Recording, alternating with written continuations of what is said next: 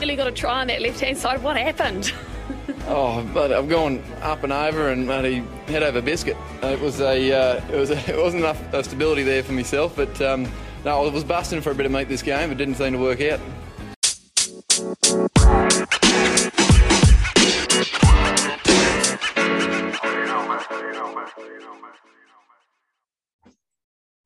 Hello, cheers, and welcome to the Scrum of the Earth podcast, the weekly show that brings you news, reviews, great interviews, and so much more, all about the world of rugby union.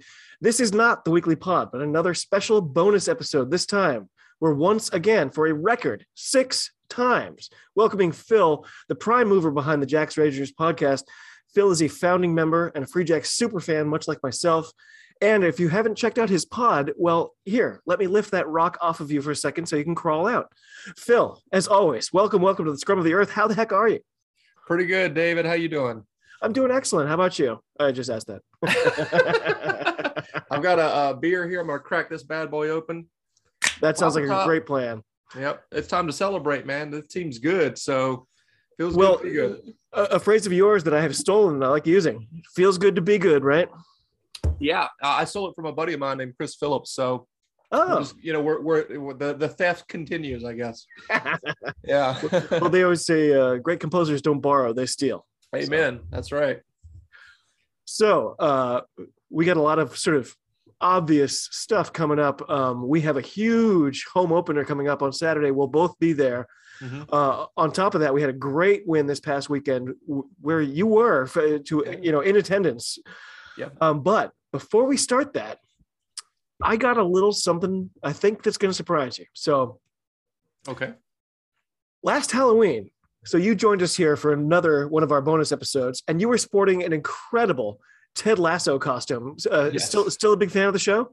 Of course. Yeah, I've seen the second season all the way. Well, I think I have. I want to say I've seen the second seasons all the way through. Yeah. So I think they have yet to release season 3 at this point, if I'm correct. But yeah, I've seen the first 2 seasons. Yeah, I admit I kind of dropped off a few episodes into season 2. But so Ted Lasso, the show, it's technically or theoretically not based on real life, but this might just blow your mind a little bit. So I can't take credit for this at all. So I'm such a rugby nerd that one of the pods I listen to is I'm sure you know who Squidge Rugby is. Yes. Yeah. But he and his brother Will, who I was lucky enough to interview just about a week ago, nice. They have a side pod where they do a Rugby World Cup retrospective. So basically their mission is to cover, I swear to God, every single game of every single World Cup that has ever happened. They're already on like episode 70. It's incredible. And these are games I've never seen and frankly never will see. Like I got enough actual current rugby to watch. But bless these guys for doing it. Because just recently, so I don't actually know how old you are, Phil. I'm guessing in 1987 you would have been like -1, about that. Pretty close. I would have been 3 years old in 87. Yeah. 3 years old. Okay. So in 87, it was the first Rugby World Cup. And it was co-hosted by Australia and New Zealand. And on the 29th of May, Wales faced off against the Kingdom of Tonga. Okay. Good match. At one point, a coach comes out on the field for Tonga, and the Owen brothers noticed this guy and immediately started looking him up because they were like, why is this weird guy kind of dressed like Santa Claus? He was wearing like an all red sort of outfit with literally a pom-pom hat with the white on top. Huh. It turns out this man was not a Tongan at all, nor was he Santa Claus, obviously. This man was none other than Jerry John J.J. Fletcher. J.J. Fletcher was an American who became coach for Tonga. Oh. That is just the tip of this iceberg. Okay. So this guy, he wasn't any American, right? He was a Texan, first of all. He was born in Lubbock, of all the Texan towns you can imagine. That's legit. He was an actual cowboy, became a Navy SEAL, discovered rugby while he was in the military, and then after retiring from service, he traveled the world with his wife. He was married to the same woman for 45 years. They apparently were just, a classic couple. they eventually settled in the Kingdom of Tonga, where he became coach for the national team. Apart from being a cowboy and a SEAL, and by the way, he made it into the UDT, which I literally didn't know existed. I guess it means Underwater Demolition Team. Okay, yeah. Which is like, if you're already a SEAL, if you want to go more elite, it's that kind of level. Right. And apart from that, he taught dance on the weekends just to fill out his schedule. Wow. That is incredible. What a resume that guy has, huh? That's a true American hero right there. That is a true American Fletcher. hero. I completely agree. Born in 1937, died in 2017. I wish I had known about him before now. And the internet is still precious, has precious little info about him. It's very hard to find, but what a guy. Is that not America or what? Oh, it certainly is. That's the American dream, right? I mean, you go from cowboy to Navy SEAL to being the coach of Tonga. It's in rugby. It's pretty wild. While teaching dance on the side. Yeah, while teaching dance on the side. Oh yeah. And final thing, he discovered in Tonga that there was no American beer being imported at the time. Okay. That really bugged him. So he decided to become the first importer of Budweiser to the Pacific Islands, and then did that. He also opened up like 6 or 7 restaurants, just unbelievable. Ted Lasso, I got some script ideas for you guys. That's an incredible story. What a guy, what a life that he led, for sure, man. Sounds like he lived to the fullest, you know. I love it. So, okay, I apologize for that little mini sidetrack there. I had to give you the Ted Lasso news. Can we, do you mind if we go on and talk about the MLR a little bit? Yeah, I was surprised that we're not talking about me, because last time you were like, oh, I've got all these questions that you wanted to ask me. I do. I still have an entire script for a Phil pod. Oh, okay. But it's Wednesday before the Saturday when we're at home, and for our home opener. And I figured I've only got you for an hour. I wanted to make sure we cover all that stuff. And the other one, it's in the can waiting. So we can do that at any time. All right. Awesome. Yeah. Let's get into MLR for sure. So just briefly on last weekend, the Gold, they got their first win of the season by the skin of their teeth. The table for the league just got a little more honest at that point. It was 24-25. Can't get any closer than that. Dallas, they still don't look good. And I got to ask you, Utah, they can seem really frightening some days. The Jackals obviously didn't look up to much this first year, but the Warriors destroyed them 69-22. I think that was the highest score of the season this year. How are you feeling about Utah? It is. Yeah, it definitely was, right? It's the highest score of all time in MLR as well, in history of MLR. Is it? Yeah, 69, nice, right? I mean, well, actually, you said that on your pod too. Yeah, I did. Yeah, I can't help myself. It's just too silly. Yeah, man. I mean, Utah is surprising that they were, not a team that had won prior to that game. I feel like, right? Compared to last year, it was surprising. Yeah. Right? Yeah, I mean, that team is pretty legit. I didn't quite understand why they had not been winning games, but I mean, obviously that you're running into a team that's brand new to the league, doesn't have a head coach, right? And is just is going to be running through a buzzsaw here for the next. Have you heard any news on that front at all? Like their whole coaching thing? Are they still rudderless? Yeah, I mean, the prime reason for that, I mean, I'm sure you're aware of this, is they couldn't get the visa for the Australian right? coach. So I think they're just kind of, whoever wants to be coach this week, grab a clipboard, wow. That type of situation. Okay, yeah, I get what you're saying. Fine, I'll go. Yeah, Nate Osborne is out there out of work doing rugby wrap-up just for free, I guess, out of the goodness of his heart. I can't believe they haven't called that guy. Wow. Yeah. So it was a good win for Atlanta. They went over by a converted try. It was 29-22 over the Thundercats. We had the first Gill Derby. Austin versus LA. Yeah. It was pretty one-sided. Austin, they continued to look very strong. They won this one pretty convincingly at home. It was 22-9. They didn't score their massive bumper crop of points like they have been. Right. But only 9 for the LA team. Thoughts on that? Are Austin the team to beat this year? Yeah, I mean, I predicted them to go into the finals of the Western Conference. You recall last time I was on here. I do. I knew that they would be good. I didn't expect them to be this good. No. That Navy SEAL training that they were doing in the preseason has certainly paid off. I think. Yeah, for sure. Maybe they were with JJ. Yeah. Exactly. Right. JJ's there in spirit, right? At this point. What was I going to say? Have you seen the documentary that they did last year for their entire season? I've seen parts of it. It's Okay. sort of on my list. Yeah. Yep. So, I mean, I finished that thing a couple weeks back, and Sam Harris, their head coach, Australian guy, he's legit. I mean, he played at a very high level, and it seems like he has his stuff together. He just needed that extra year there, I think, to really submit what he was trying to do with the culture there and implement his systems. A lot of the games that are featured in there that kind of got away from him a little bit, but you can tell that they're a talented team. And this year they're taking no mercy for sure. I feel like they were hamstrung by all the coaching changes. I think ownership changes were in there, branding changes. They were the Herd. They were this, they were that. Once they became the Gill team, they seem to have really solidified. Yeah.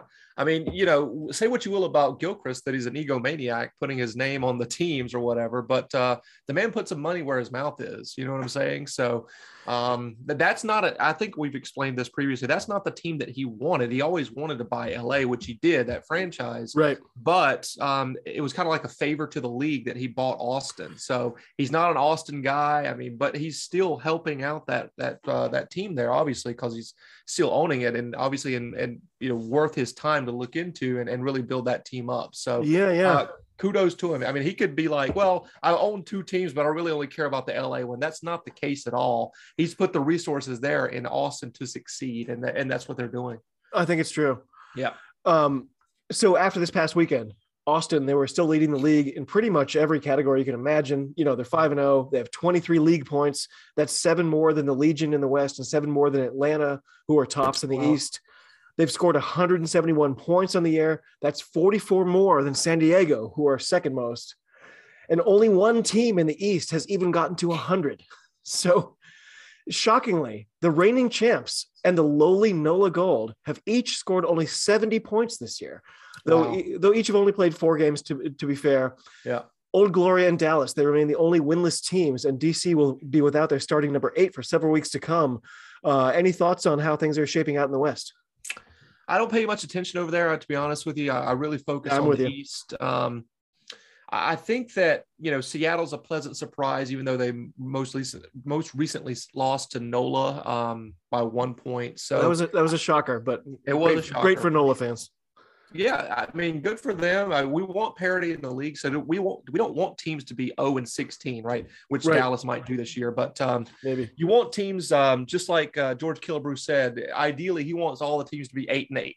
Yeah, you know what I mean. So it's good for the league to have this competition where we can't really determine who's the best team, other than Austin, obviously, right now, because they're far and away the best team in the West. I think they're showing that.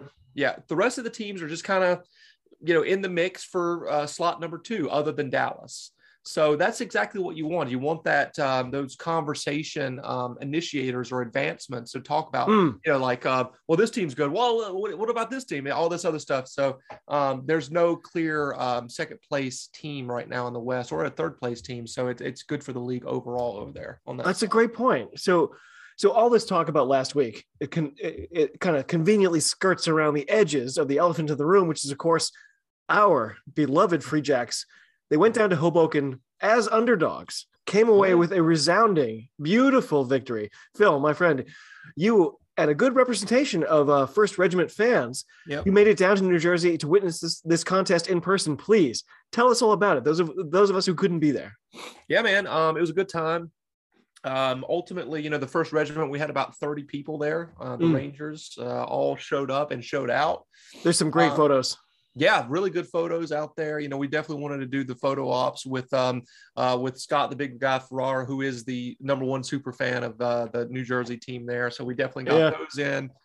And I'll start it out from the very beginning. My girlfriend and I traveled down the day before, which was a Saturday. Oh, okay. Got down there in about 4.5 hours from Manchester. 5. Okay. Bathroom breaks, that sort of thing. So we show up in Jersey City. Check into the hotel. And by the way, that area, I didn't really realize this because it's across the Hudson or whatever the hell it is. The bottom of the water. I know nothing about this. Yes. Yeah, so it's across from Manhattan. It's great skyline views, beautiful. But I didn't realize how ritzy that side of it was. I mean, it's really right across the water. So I guess it makes sense, but I didn't realize. I mean, there's skyscrapers on that side, huge Really? hotels. It's a really ritzy area. So here I am in my full Free Jacks kit, right? Walking around, and people are just looking at me like, who the hell is this? Like, what the That gentleman appears very uncouth. Right. Yeah, exactly. Exactly. So we had a good time. Like I said, the views are spectacular of the entire Manhattan Island that you can see there. And, you know, seeing Lady Liberty that close is really special too. What else was I going to say? Have you been to New York before? Yeah, I've been a couple times. Okay. It's a good time. I mean, it's not a place that I would want to live. Same thing for Hoboken and Jersey City. You know, Sure. It's nice to visit for a day. Yep. But I was ready to get the hell out of there. Couldn't agree more. My frustrations really came the next day. Before the match, my girlfriend and I were going to go to a place to eat in like one of their downtown areas, and we couldn't find parking for 30 minutes. I mean, literally every parking spot was taken up. And here's the problem: like there was no parking garages in this area of town, so it was just like doing the whole like we'll go to this street and there's no parking whatsoever, so we'll go to this street. And it was like the most frustrating thing. So this was prior to the game, by the way. So we don't eat any food. We get to the designated area, which, by the way, is a grocery store parking lot that New Jersey has people parking in. Did they have vegan options for you? They did. There was plenty of vegan options, but Okay. unfortunately, we weren't able to take advantage of that because there was no damn parking, unfortunately. So there's too many people that live there, David. Like it's just too much. I live in Manchester. It was about 130,000 people. I would never want to live in a place bigger than Manchester, New Hampshire. No, thank you. No, thank you. Exactly. So, we park in this parking lot at the grocery store, and I'm already pissed. Like I haven't had any food. We've just been driving around. It's really fucking frustrating. So, we grab a little bit of bite to eat in the grocery store. And at this point, I'm feeling a little bit better. Like the monster is tamed, right? Sure. So we go and hang out with all the people, the Rangers out there. You're basically in a Snickers ad at this point. Yeah, exactly. So we meet up with them and we go hang out with Mags for a second at a bar, Nice. which is super awesome. So for the people that might not be aware, Mags is the the co-founder and co-owner and CEO of the Free Jacks, also a rugby legend in the United States. He is as a coach and a player. 15s and 17 capped Eagle, just an amazing, and by the way, super genius as well. So he's not just brawn, he's got the brains as well. You're preaching to the choir, man. Yeah. Mags is one of a kind. Yeah, absolutely. But from there, we all went down to the stadium together. I know this is not the opinion of a lot of people, but I was more impressed with the stadium than what I was going to think that it would be. Okay. It's not great by any means, but it is better than I anticipated. So the only issue is like it caused all that whole ordeal with the parking situation. I'm like, man, as soon as I walk through the gate, I'm like, I need a beer. I'm ready to drink, right? And they're just looking at this like they had like a softball team, with the regular concessions that were doing the concessions for like candy and soda and water. So I was just looking around like, okay, I'm here for the Free Jacks game. Where are my Skittles? Right. Yes, exactly. So, it's a dry stadium, which is a huge bummer. And I think Is that real? Yeah, really? That's for real. I'm not even joking around. They don't have alcohol there. Oh, yeah. they definitely didn't mention that in the broadcast. Yeah, I think that's part of the reason why the New York fans were so quiet. The New Jersey fans. Yeah. Let's give them all the true respect that they deserve, the New Jersey fans. So, we get in there and we're talking amongst ourselves. And the game kicks off and we are the loudest people there. So there's about 30 of us. And I think that place holds, let's say 1,000 people, and it was sold out. I'm not going to disrespect them too much. Sure. They filled that stadium up. So kudos to them. Yep. But here's the thing is like, we were so much louder than they were. Us 30, members of the detachment here of the Rangers, the first regiment, were louder than the New Jersey fans throughout the entire game, except for when New Jersey scored. Sure. I mean, which, is to be expected, but otherwise it was a damn morgue in there. And here we are doing our chants and stuff like that. It was so much fun, man. Like, and we showed them how to be fans. That was what was so exciting. So obviously to get the win against our biggest rival is huge. And it was just euphoric feeling, but also at the same time, we're kind of shoving it in their face. Like, y'all don't even know how to be fans. You know what I mean? Like, Come on now. I mean, I do wonder, maybe those were all new people who were like, okay, like anyone can recognize a try because it looks like a touchdown. So like anyone can go, oh, okay, there it is, and applaud that. Maybe that's it. Maybe they did a great job of getting new fans in for the very, very, very first time. Absolutely. And that's probably what it is. This is a team that last year played in 3 different venues across the tri-state area in New York and New Jersey. I didn't know that. Yeah, they did. They had a horrible time last year due to COVID and stuff like that. So they had to change venues. And this is the first time that they were actually at this particular stadium. Sure. So it's entirely possible that most of the people there didn't know what rugby was or whatever. So, yeah, I mean, we're kind of giving them shit here, but, it's a rivalry. So to hell with them. So it's a weird question, but so, by the way, do you care about basketball at all? A little bit. Because the venue from the broadcast point of view looked a lot like Rucker Park. There's the giant fence, and then there's some courts. Right. Oh, they were tennis courts instead of basketball courts. Yeah. There's literally a bunch of sort of, middle-aged people playing sort of slow tennis right next to it. And every time you get a shot of it, they just can't avoid it.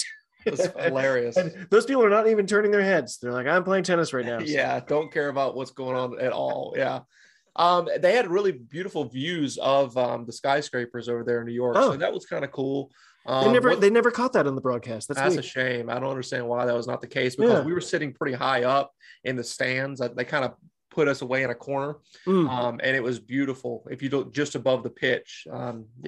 Oh wow! You can sort of see the Manhattan skyline. Yes. Oh, yeah. Wow. Exactly. Yeah, they never gave us even one shot of that. So I was messaging you on Twitter about this. The comms mentioned the sideline reporter noticed that there was a building sort of immediately adjacent where there's a big roof, and a throng of people sort of gathered and were watching. And she said, "Oh, it's a lot like the Cubs at Wrigley Field." And threw it back to the comms, and they said, "Yeah, well, nowhere but New York." And then they said, "Well, or New Jersey," and then they said, "Or Chicago." Right. Actually happens, but it was so great. both of those guys are big time New Jersey homers. One of them, Matt McCarthy. You could tell. He's a big rugby wrap up guy. So he's been doing, rugby coverage for, I don't know, like 7-8 years, pre MLR. And the other guy was a previous scrum half for New Jersey, Mike Petrie, I think it was. I didn't know that. Yeah, he's a USA capped Eagle. Mm-hmm. Oh, wow.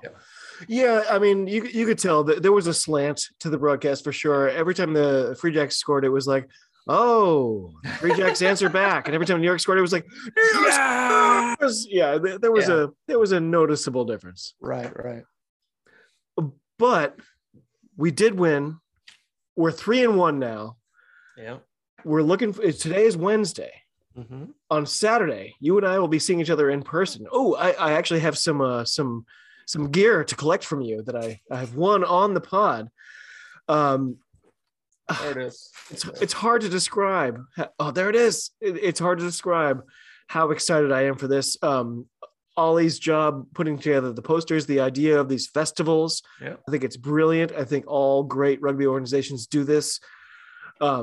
It's the weekend before St. Paddy's Day. Yeah. I'm under the impression there will be beer, music, beer, fun times, beer, and then some other stuff, and then probably some beer. So what are you most looking forward to on Saturday? Because I'm kind of jumping out of my skin right now. Ooh, I mean, there's so much. And it really is mirror opposites to what we experienced in New Jersey, right? I mean, it was fine for what it was, but there was no festival atmosphere whatsoever. Right. There was no alcohol. There was no warm up games or anything like that I saw. I mean, it was like you were watching the Utah Warriors. Exactly. Yeah. I mean, I'm wondering the thing that I'm most looking forward to is, are we going to sell out?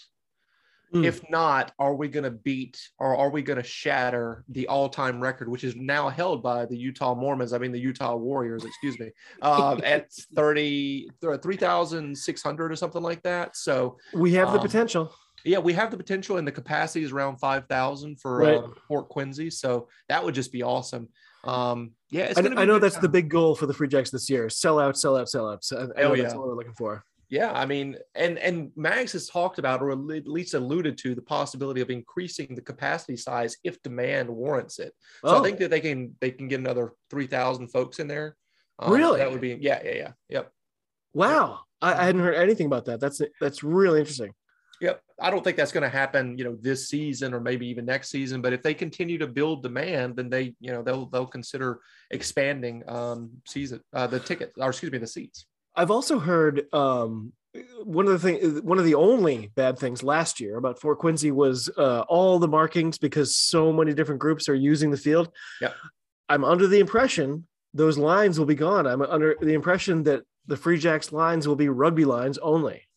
Yeah, as Mags talked about on my show, they are experimenting with that possibility. First and foremost, they were trying to put a water-based paint on the field it's going to be green, obviously the color of the turf, to mark out the other lines and only have the rugby lines. Well, the problem with water-based paint is when it gets wet. Yeah. Which it's going to be on Saturday, it looks like. Right, exactly. So from what I heard is that didn't work, unfortunately, and the green was the wrong color. So from the last time that I heard from him about this, he was saying that they're going to try to use an oil-based paint that is a shade closer to the actual turf. I don't know if that has been successful or not, but I know that they're trying to fix it. So this is an organization that is very, very conscious of what the fans want. So they know it's a problem and the fans don't like it, and they're trying to find a solution. So you can't ask for too much better than that. Yeah, exactly. During the New Jersey game, they also have a super marked up field there at JFK, and there was at least two times where I was like, "Oh, he's out! He's still," and I felt like our players almost felt the same thing. Like, wait, wasn't that the sideline? Yeah, again, I'm a guy that played rugby for a number of years, and I was still a little confused watching it there from the sideline was a little tricky too, because as it's happening, I don't know if he stepped out because there's two different damn lines, right? Like which one is which. So it's difficult for all of us. So I would love to ask you just for a second. You and I, we both talk about this guy all the time. Yeah. Mr. Bodine. the comms always call him Bodine, as if he's like a linebacker for UT Austin or something. I'm pretty sure it's Bowden. Yes. Can you talk a little bit about how incredible Bowden Waka has been for our team this year? On my show, I said that he's the best player in MLR, which I believe is the truth. I believe that's the truth. And I also added on, I think he's one of the best informed 10s in the entire world right now playing. And I'm not too shy about, going ahead and saying that might be the case as well. He's top 10 for sure in that conversation. Not even his preferred position though. Oh yeah. Right. And he has really settled into that number 10 jersey. God bless him. The Red Ghost, Harrison Boyle, got injured last year and then found himself out of a job, or at least not entirely out of a job, but out of a shirt to wear. He's on the bench right now. So it sucks, but that's just the professional life of rugby, right? It is. Bodine said, okay, I'll take that 10 jersey. And, by the way, you're not getting it back, at least for right now. But here's the thing is what's so cool about that is now we have a lot of good depth, because we know Harrison Boyle can perform that job. And by the way, Harrison Boyle, I'm not trying to shit on him at all. The guy's 21 years old. Yeah. You know what I'm saying? He's super young, a lot of potential there. Yep. Yeah, the depth you mentioned, that from everything I've been, all the people I've talked to this year, it seems like that's the biggest difference. It seems like we can have two legit sides, not an A and B team, but an A and A team playing against each other in training. That is huge for us. I think that's incredible. I think, you mentioned Harrison Boyle in a little Twitter thread we were doing recently. Who are some other guys off the bench who you are, sort of expecting good things out of? There's one guy that has performed because he wouldn't normally be a starter, and that's Mitch Wilson. Yes. For the past 3 games, because Dougie Fife has been suspended, Mitch Wilson has slotted in at 15 and hasn't made any major mistakes. And in fact, you can argue that he's made the team even better in that position. So what we want, from this depth is just don't screw up, right? Make sure that if you're not the starter, if someone's injured or suspended, you're coming in and we're not noticing you making mistakes or making the team look bad or anything like that. And that's what Mitch Wilson has done. So he's held that place for Dougie Fife very well at 15. Another guy is, and he's been injured, unfortunately, is Justin Johnson. So this was the first round pick last year, not this year, but 2 years ago at this point. I think last two. year, Yeah. First round pick, 6th overall to the Free Jacks, our first ever draft pick. Right. What happens is Matumbu was supposed to be over here from South Africa, our number 6, but he had visa issues for like the first, let's say, 4 weeks. So we had to play JJ in that position, and he was fantastic. You know, there was no concern with him coming in. This guy is a guy that played at Life University. Right. At a very, very high level, won national championships, All-American, yada, yada, yada. Guy comes in with no stars in his eyes and quietly does his job and holds that place for our guy to come in, over the course of a couple weeks. And he took over that starting spot. But then again, this guy's still on the team. He's been injured right now. But if we have these injuries, God forbid, in the back row area, I feel confident about him coming in and slotting in without there being any issues. And by the way, our number 8 man is not our starting guy. Jesse Peretti has not played yet. This is a super rugby resume guy. He has the talent to be an All Black. He just, there's some other issues, and I'm not going to get into that because this is like a fan type of thing. But ultimately, this guy has All Black talent, like, in terms of, genetic, just excellence. You know what I'm saying? Sure. So, he hasn't played a single minute for the Free Jacks yet. And like I said, Terrell Pita has slotted in there. This guy, a lot of people don't recognize the name, but he was a Maori, New Zealand Maori. So he was, in the feeder organization to the All Blacks. So, I mean, the guy is legit. He made appearances in the NPC. He's an incredible player. Incredible player. You're absolutely right. And that's one thing about this team is there's so much depth. It's just really impressive.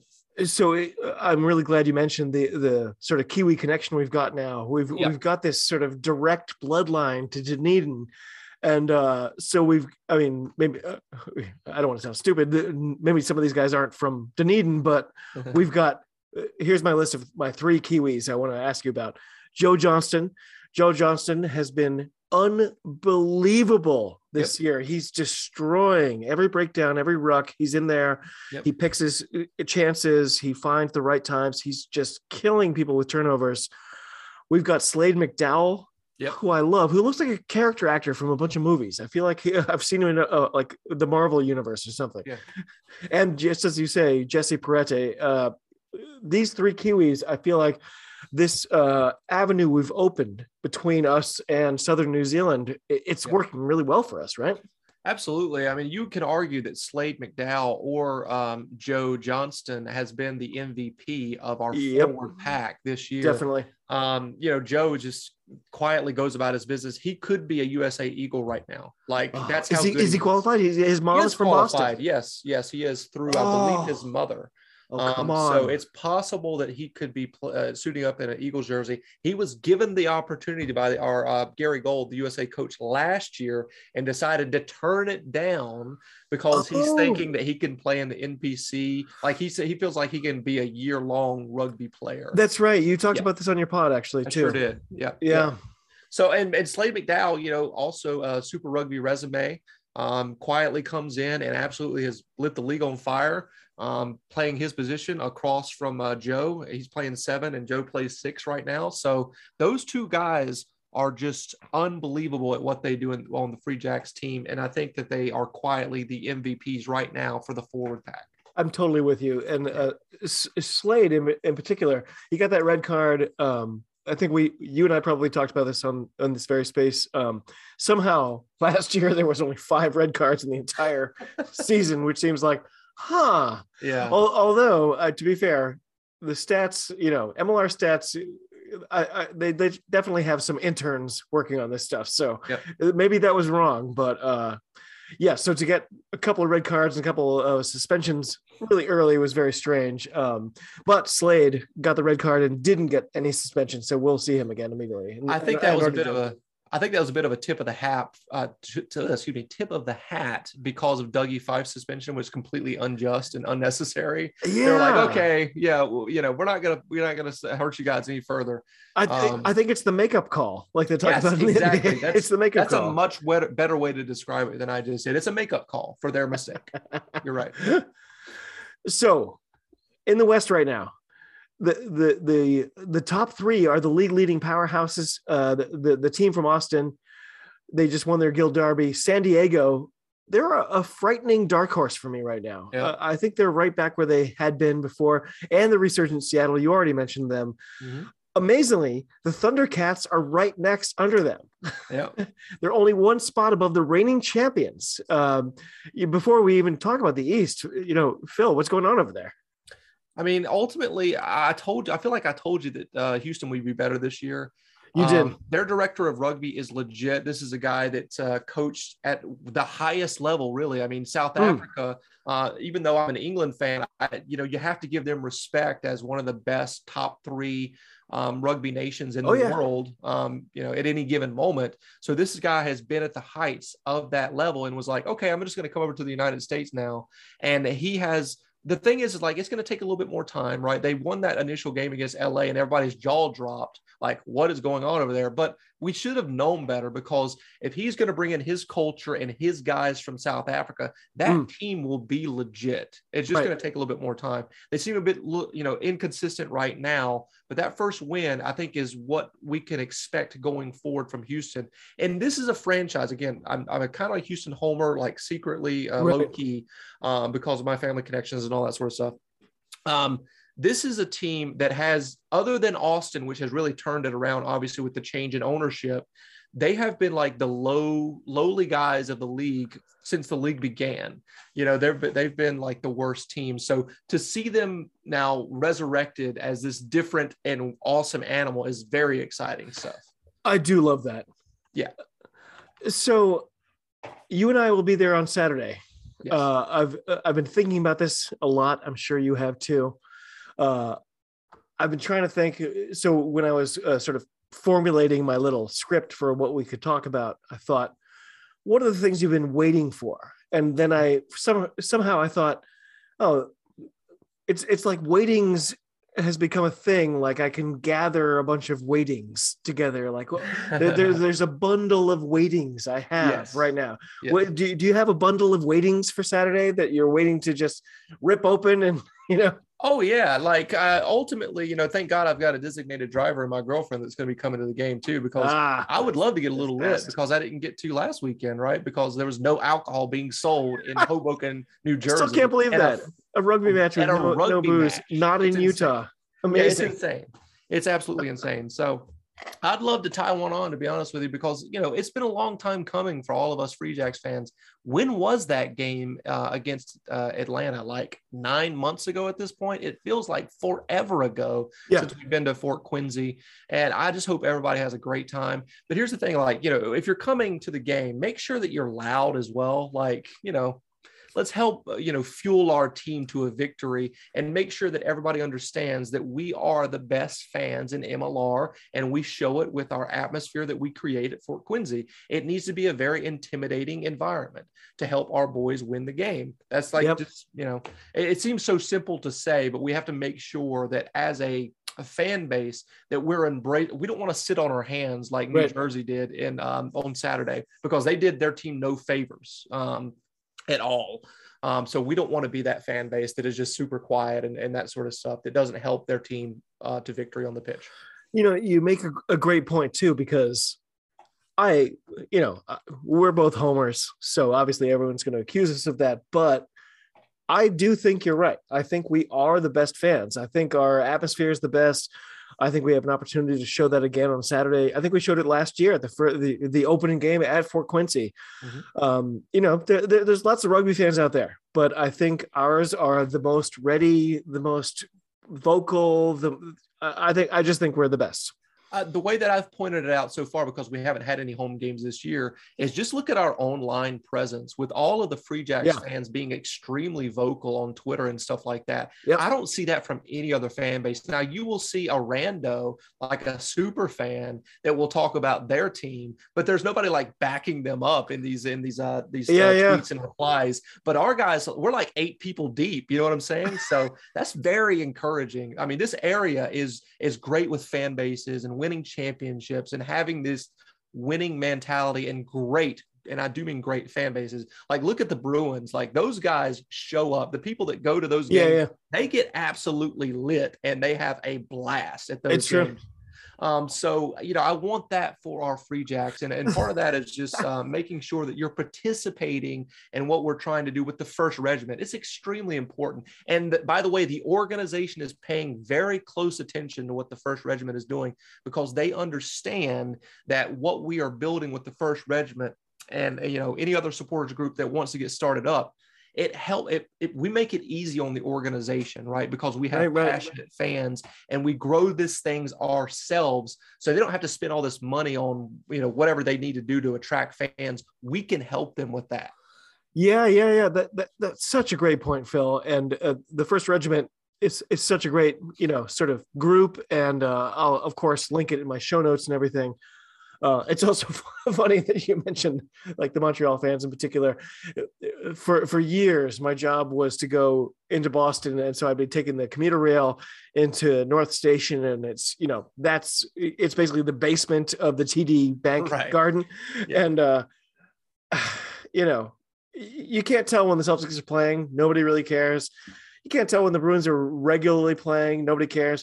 But when the Canadiens, when Les Habitants, when they're in town, the place is overrun with those fans. And I don't really care about hockey, but I got to respect that. That's fantastic. I think that's so great. And exactly what you mean. Like we need to represent that right now. Just to look at it like a historical perspective here, like we are at the very foundations of a league that could last, if it works out in our favor, well beyond our lifetimes. So think of it like this, like great point. NFL, right, is like the biggest global product other than soccer, which I hate to say it like that because I am a soccer fan. Okay. But, other than soccer, the NFL is huge globally. It is. It is true that is the case. Yep. And here's the thing is, like, can you imagine the people that's like, whatever teams, started out from the very beginning, their fan base is creating a culture way back then that may still, have some relevance to what is going on today. Yeah. That is what we're doing, people, with the First Regiment and all of the, the fan interactions that we have. We're building a culture for the future of American rugby in the Boston area. If that's not cool, or that's something that just goes over your head or something like that, I feel bad for you, because we are at the ground level of something that when we become old men, can walk into Fort Quincy or whatever rugby specific stadium there is that is going to be built by Mags himself and say, we started this. He'll be there with like a rented backhoe or something. Yes, exactly. Absolutely. Yeah. Building all kind of stuff in the background.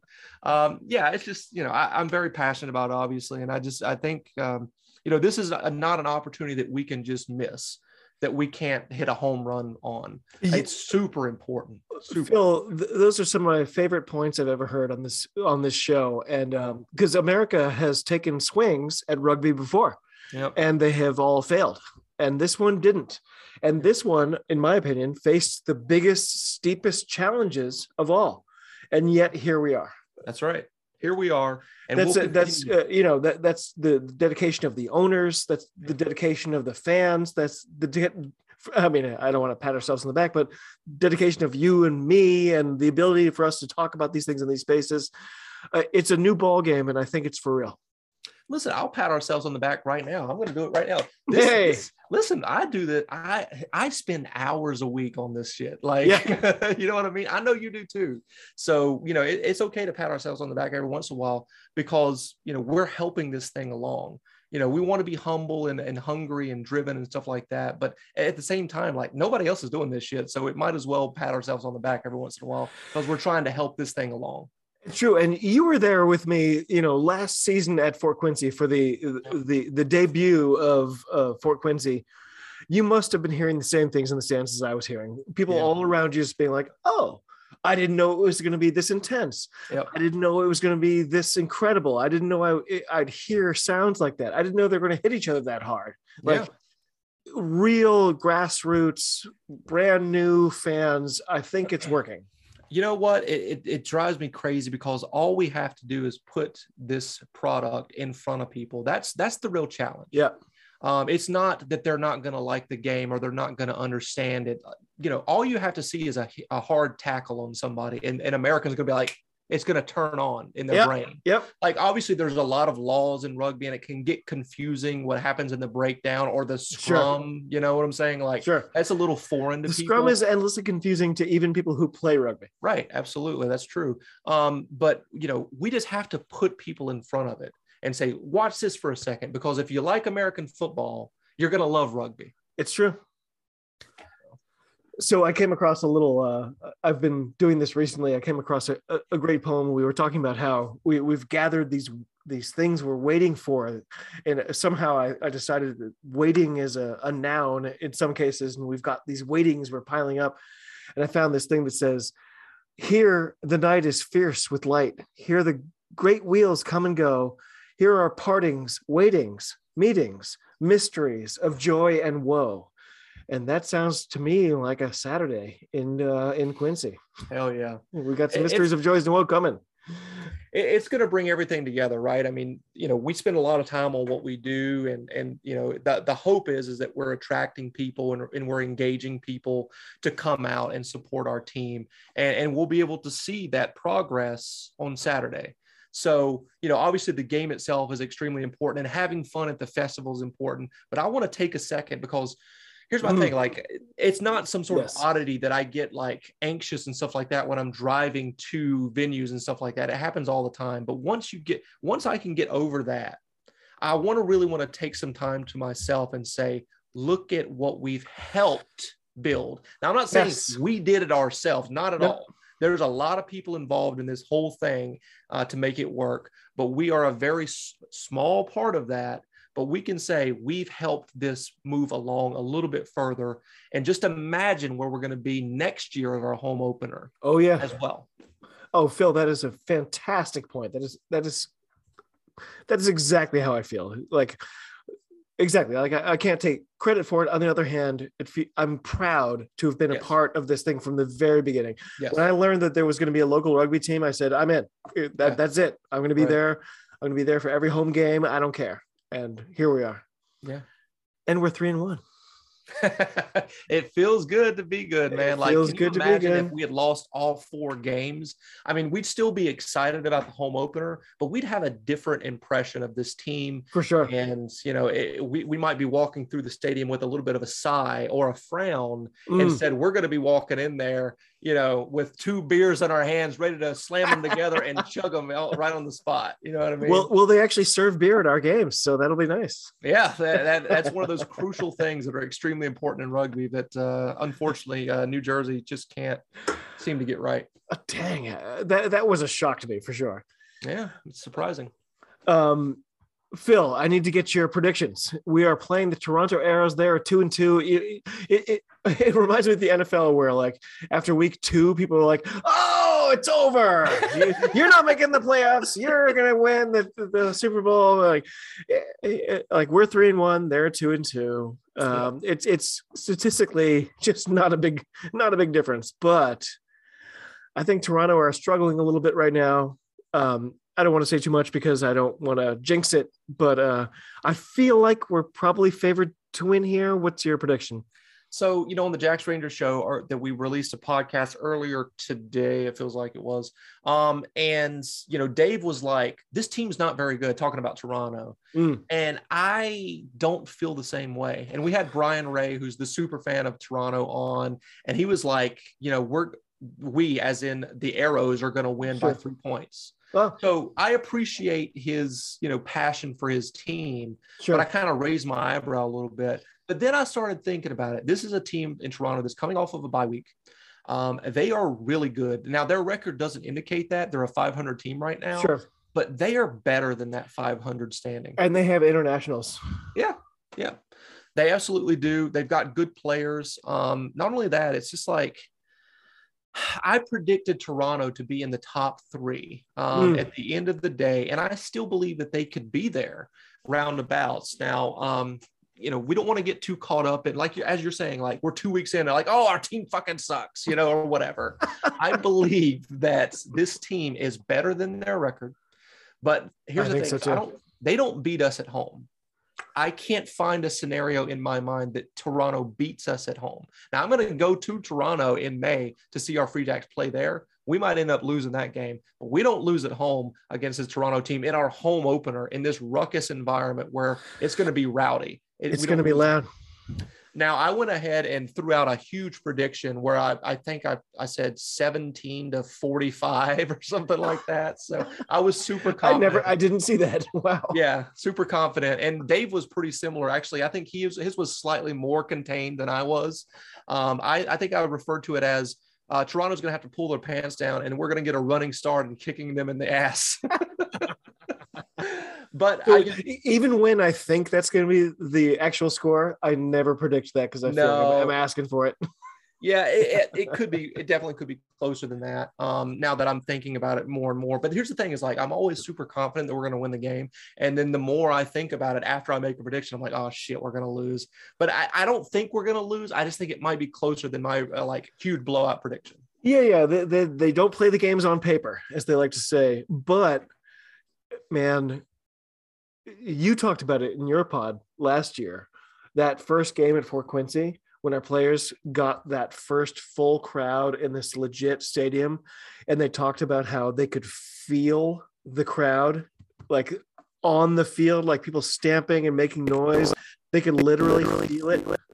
Oh yeah. That's what we've got, and it's going to come back. And none of those guys have felt that since that day. And I think they're going to be, I think it's going to jack them up big time. Yeah, I agree. As long as we play Free Jacks rugby, I think we'll be fine. It's just that if it's a close game, I wonder how close it could potentially be. I want to see a blowout win as our first home game against this opponent that may not be as good as us, even though I think they're better than what they're showing. Agreed. If I had to say, if I'm making a prediction other than my original prediction, I'd say we win by 14 points instead of 35 or whatever I predicted previously. So I promised you I would lay this one over the plate for you. We have somebody coming back from a suspension. It was 4 games for an infraction that nobody saw. Yeah. Who are we looking forward to seeing this Saturday? That would be Douglas Fife III. That would be Vice Duke of Edinburgh or whatever the hell that stuff is. Yeah, man, the most experienced player on the team in terms of age. Dougie Fife is the oldest player at 31 years old, which is really an incredible. I didn't realize that. That's a great stat. Wow. What's crazy is our back line is on average is 24 years old and our pack is 22, I think it is on average. So this is a super young, those are great numbers team. But Dougie Fife is the elder statesman at 31 years old, which is 6 years younger than I am, which is wild to say. A guy that has done it all at the Scottish to be fair, you're no longer playing professional rugby. That is true. Yes. In fact, I played no professional rugby. I barely played collegiate rugby. What was I going to say? Oh yeah. I mean, Dougie Fife, a guy that has seen it all in rugby at the Scottish Sevens, a champion in the circuit there, and also played a bit of 15s for Scotland, which is in a Six Nations game as well. He got a sniff. He got a sniff. If you're playing at that level, then you're a legit talent. And, when he was first signed by the Free Jacks, I was like, wait a minute, like this is super legit. Like, it's no longer amateurism in New England. We have a professional team now. If you're recruiting the likes of Dougie Fife, you should be taken seriously. Yeah. So he's a game changer in every sense of the word, not just on the field, but off the field. So just to make sure that we don't completely fall out of our own skins, we're looking forward to this game. Yeah. Dougie Fife hasn't played in 4 weeks. And when he did last play, we were just introduced to our new sort of style. We were introduced to what Coach Matthew wants to do. Dougie can't do anything if the ball doesn't get into his hands. So if we're not playing out to the wings, Dougie could have a quiet game. That's okay. I'm okay with that. It'll be great to see him back either way. But I worry that some Free Jacks fans are like, okay, three try Dougie. Okay, where are they? And it might not happen, and that'll be okay. Last year I feel like he scored a lot of tries at the beginning of the year when we were away. This is not necessarily the same team, and it's not the same tactics as last year. And in fact, they changed things up a bit as well later on in the season where he didn't get as many tries. But here's the thing is like he walks into the 15, no doubt in my mind, he has that talent and experience that he will be a starter this week as long as he's not injured. Thank God. Definitely. And by the way, he's been practicing with the team the entire time. It's not like he has to sit at home That's true. and just, think about his poor choices or something in a corner. Sit in that corner, stare at the corner and feel bad. Yeah. So, I mean, he's been practicing with the team. I'm sure he's up to date with everything that they want to do. Definitely. All we really need him to do is field the kicks and, every once in a while attack. You don't have to score tries as long as other people are doing that. Bodie Nwaka will create tries for other guys. I mean, that is proven to be the case. And by the way, sometimes he scores as well, which is absolutely fantastic. He does. In fact, I do have to let you go. But I had wanted to, you know me, I love the stats. Yes. But the MLR stats page, it's not good. It's not accurate. It says that so the LA team has scored 70 points total this year, but somehow the stats page says that Matt Giteau has scored 35 conversions. No. So apparently he scored 35 conversions off tries that never happened. Has he played in any game other than the first one this year as well? Like he's been injured too. It's weird. It's pretty wonky. It's not good. Also, the category that they say is penalty kicks.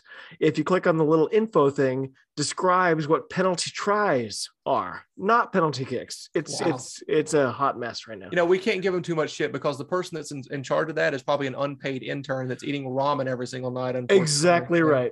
Yeah, like what? Yeah. 100%. Yeah. Phil, it's just always the best to talk to you. I'm going to get to see you in person for the first time in what? Potentially ever on Saturday. Yeah. And we're going to be there in person at Fort Quincy. Yeah. We're going to be favored to win. I think we can win. I'm not going to go here and say we're definitely going to win. I think that would be foolish. Yeah. Like you just said, Toronto's a little better than the record indicates, and it's early. But man, it's going to be so good.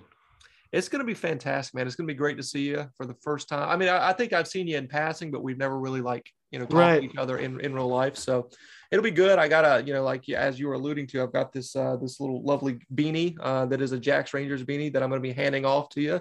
So fun. Yeah. I can't wait. Yeah. So will you be at Fowler House heading up to the kickoff?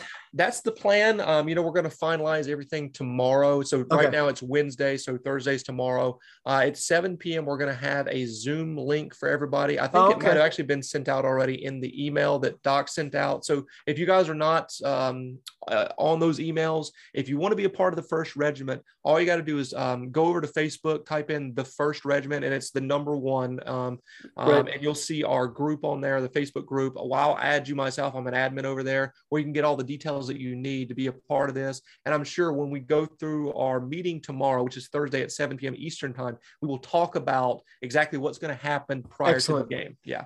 Excellent. There was at least one person who's a Canadian fan who's going to be around. And I said, hey, let's meet up for a beer. So I'll try to coordinate that with him too. Perfect. Man, oh man, it's going to be so good. I almost wish that we had talked on Friday so I wouldn't have to wait so long for this because I'm dying right now. I bought a bunch of audio and video equipment that I might be bringing to this game. So if that's the case, you're going to see me loaded up like a freaking transformer with all this technology here. So we'll see what happens. Well, I'll be honest. I had a whole plan. I was like, I'll get a card table and maybe I'll set up right outside the stadium with a little thing advertising my pod and the QR code and stuff. But the fact is I have a 5-year-old, so we have to hire a babysitter and we're broke AF right now. So adding a couple of hours to a babysitter just because I feel like sitting at a card table and saying, hey, listen to my pod. Not very sensible for my family right now. Well, I'd love to, talk to you prior to the game and maybe get you on camera to talk about your feelings, day of, we'll coordinate that for sure. I'll be there. That'll be fantastic. Awesome. Phil, you are the best. Your podcast is the best. Everyone who's listening, please check out all the links I'm going to provide in the show notes. As always, Any final things? Anything coming up besides this incredible Saturday that you've got coming? That you got brewing? Not really. Just, for the folks that are interested, just be on the lookout. Tuesday and Wednesdays of each week, we put out a podcast of the recap and everything in the next preview of the next game and all that sort of fun stuff. So it is a weekly podcast at this point now that we're in season. So if you're interested in what I've had to say and you want to check out the Jacks Ranger show, it is specifically about the Free Jacks. We don't talk about much of anything else. So, you guys get into a little bit of MLR overall, but usually it's just Free Jacks. It's about 10 minutes long. We go over rapid reactions and future picks. That is it. Everything else is 100% Free Jacks. But I listen every week. Your guests are great. What do we call him? Dave. It's not Diamond Dave. It's he's got like 7 nicknames at this point. That's so right. Diamond Dave, Big Brain Dave, Outrider Dave, Yeti Dave is a new one that we're going with. And then there's Bozo 6, who's Chris Lynn, and one of my buddies up here that's involved in the rugby scene here in Manchester. I was wondering who that was. Yeah. He's an old Mystic River player, Amoskeag player. Played at the same place that Cam Davidowitz played, which is Plymouth State. Wow, double connection. Yeah, he's a former national Cam champion. Davidowitz, I don't think has gotten a minute yet this year for us, right? But he's in. He has. He's come on. I want to say every game as a substitute, as a matter of really. fact. Yeah. Wow, I feel like a moron for not noticing that. That's all right. Those substitutes can be really tricky. You're like, I can't believe he's on the field right now. So it's pretty sneaky. Well, if it's not the Eagle, not always easy. Yes, exactly. Phil, my friend, you are the best. Thank you so much. I can't wait to see you on Saturday. It's going to be great. Go Free Jacks, and let me give you your own phrase. 1, 2, 3. Huzzah! Huzzah! Woo!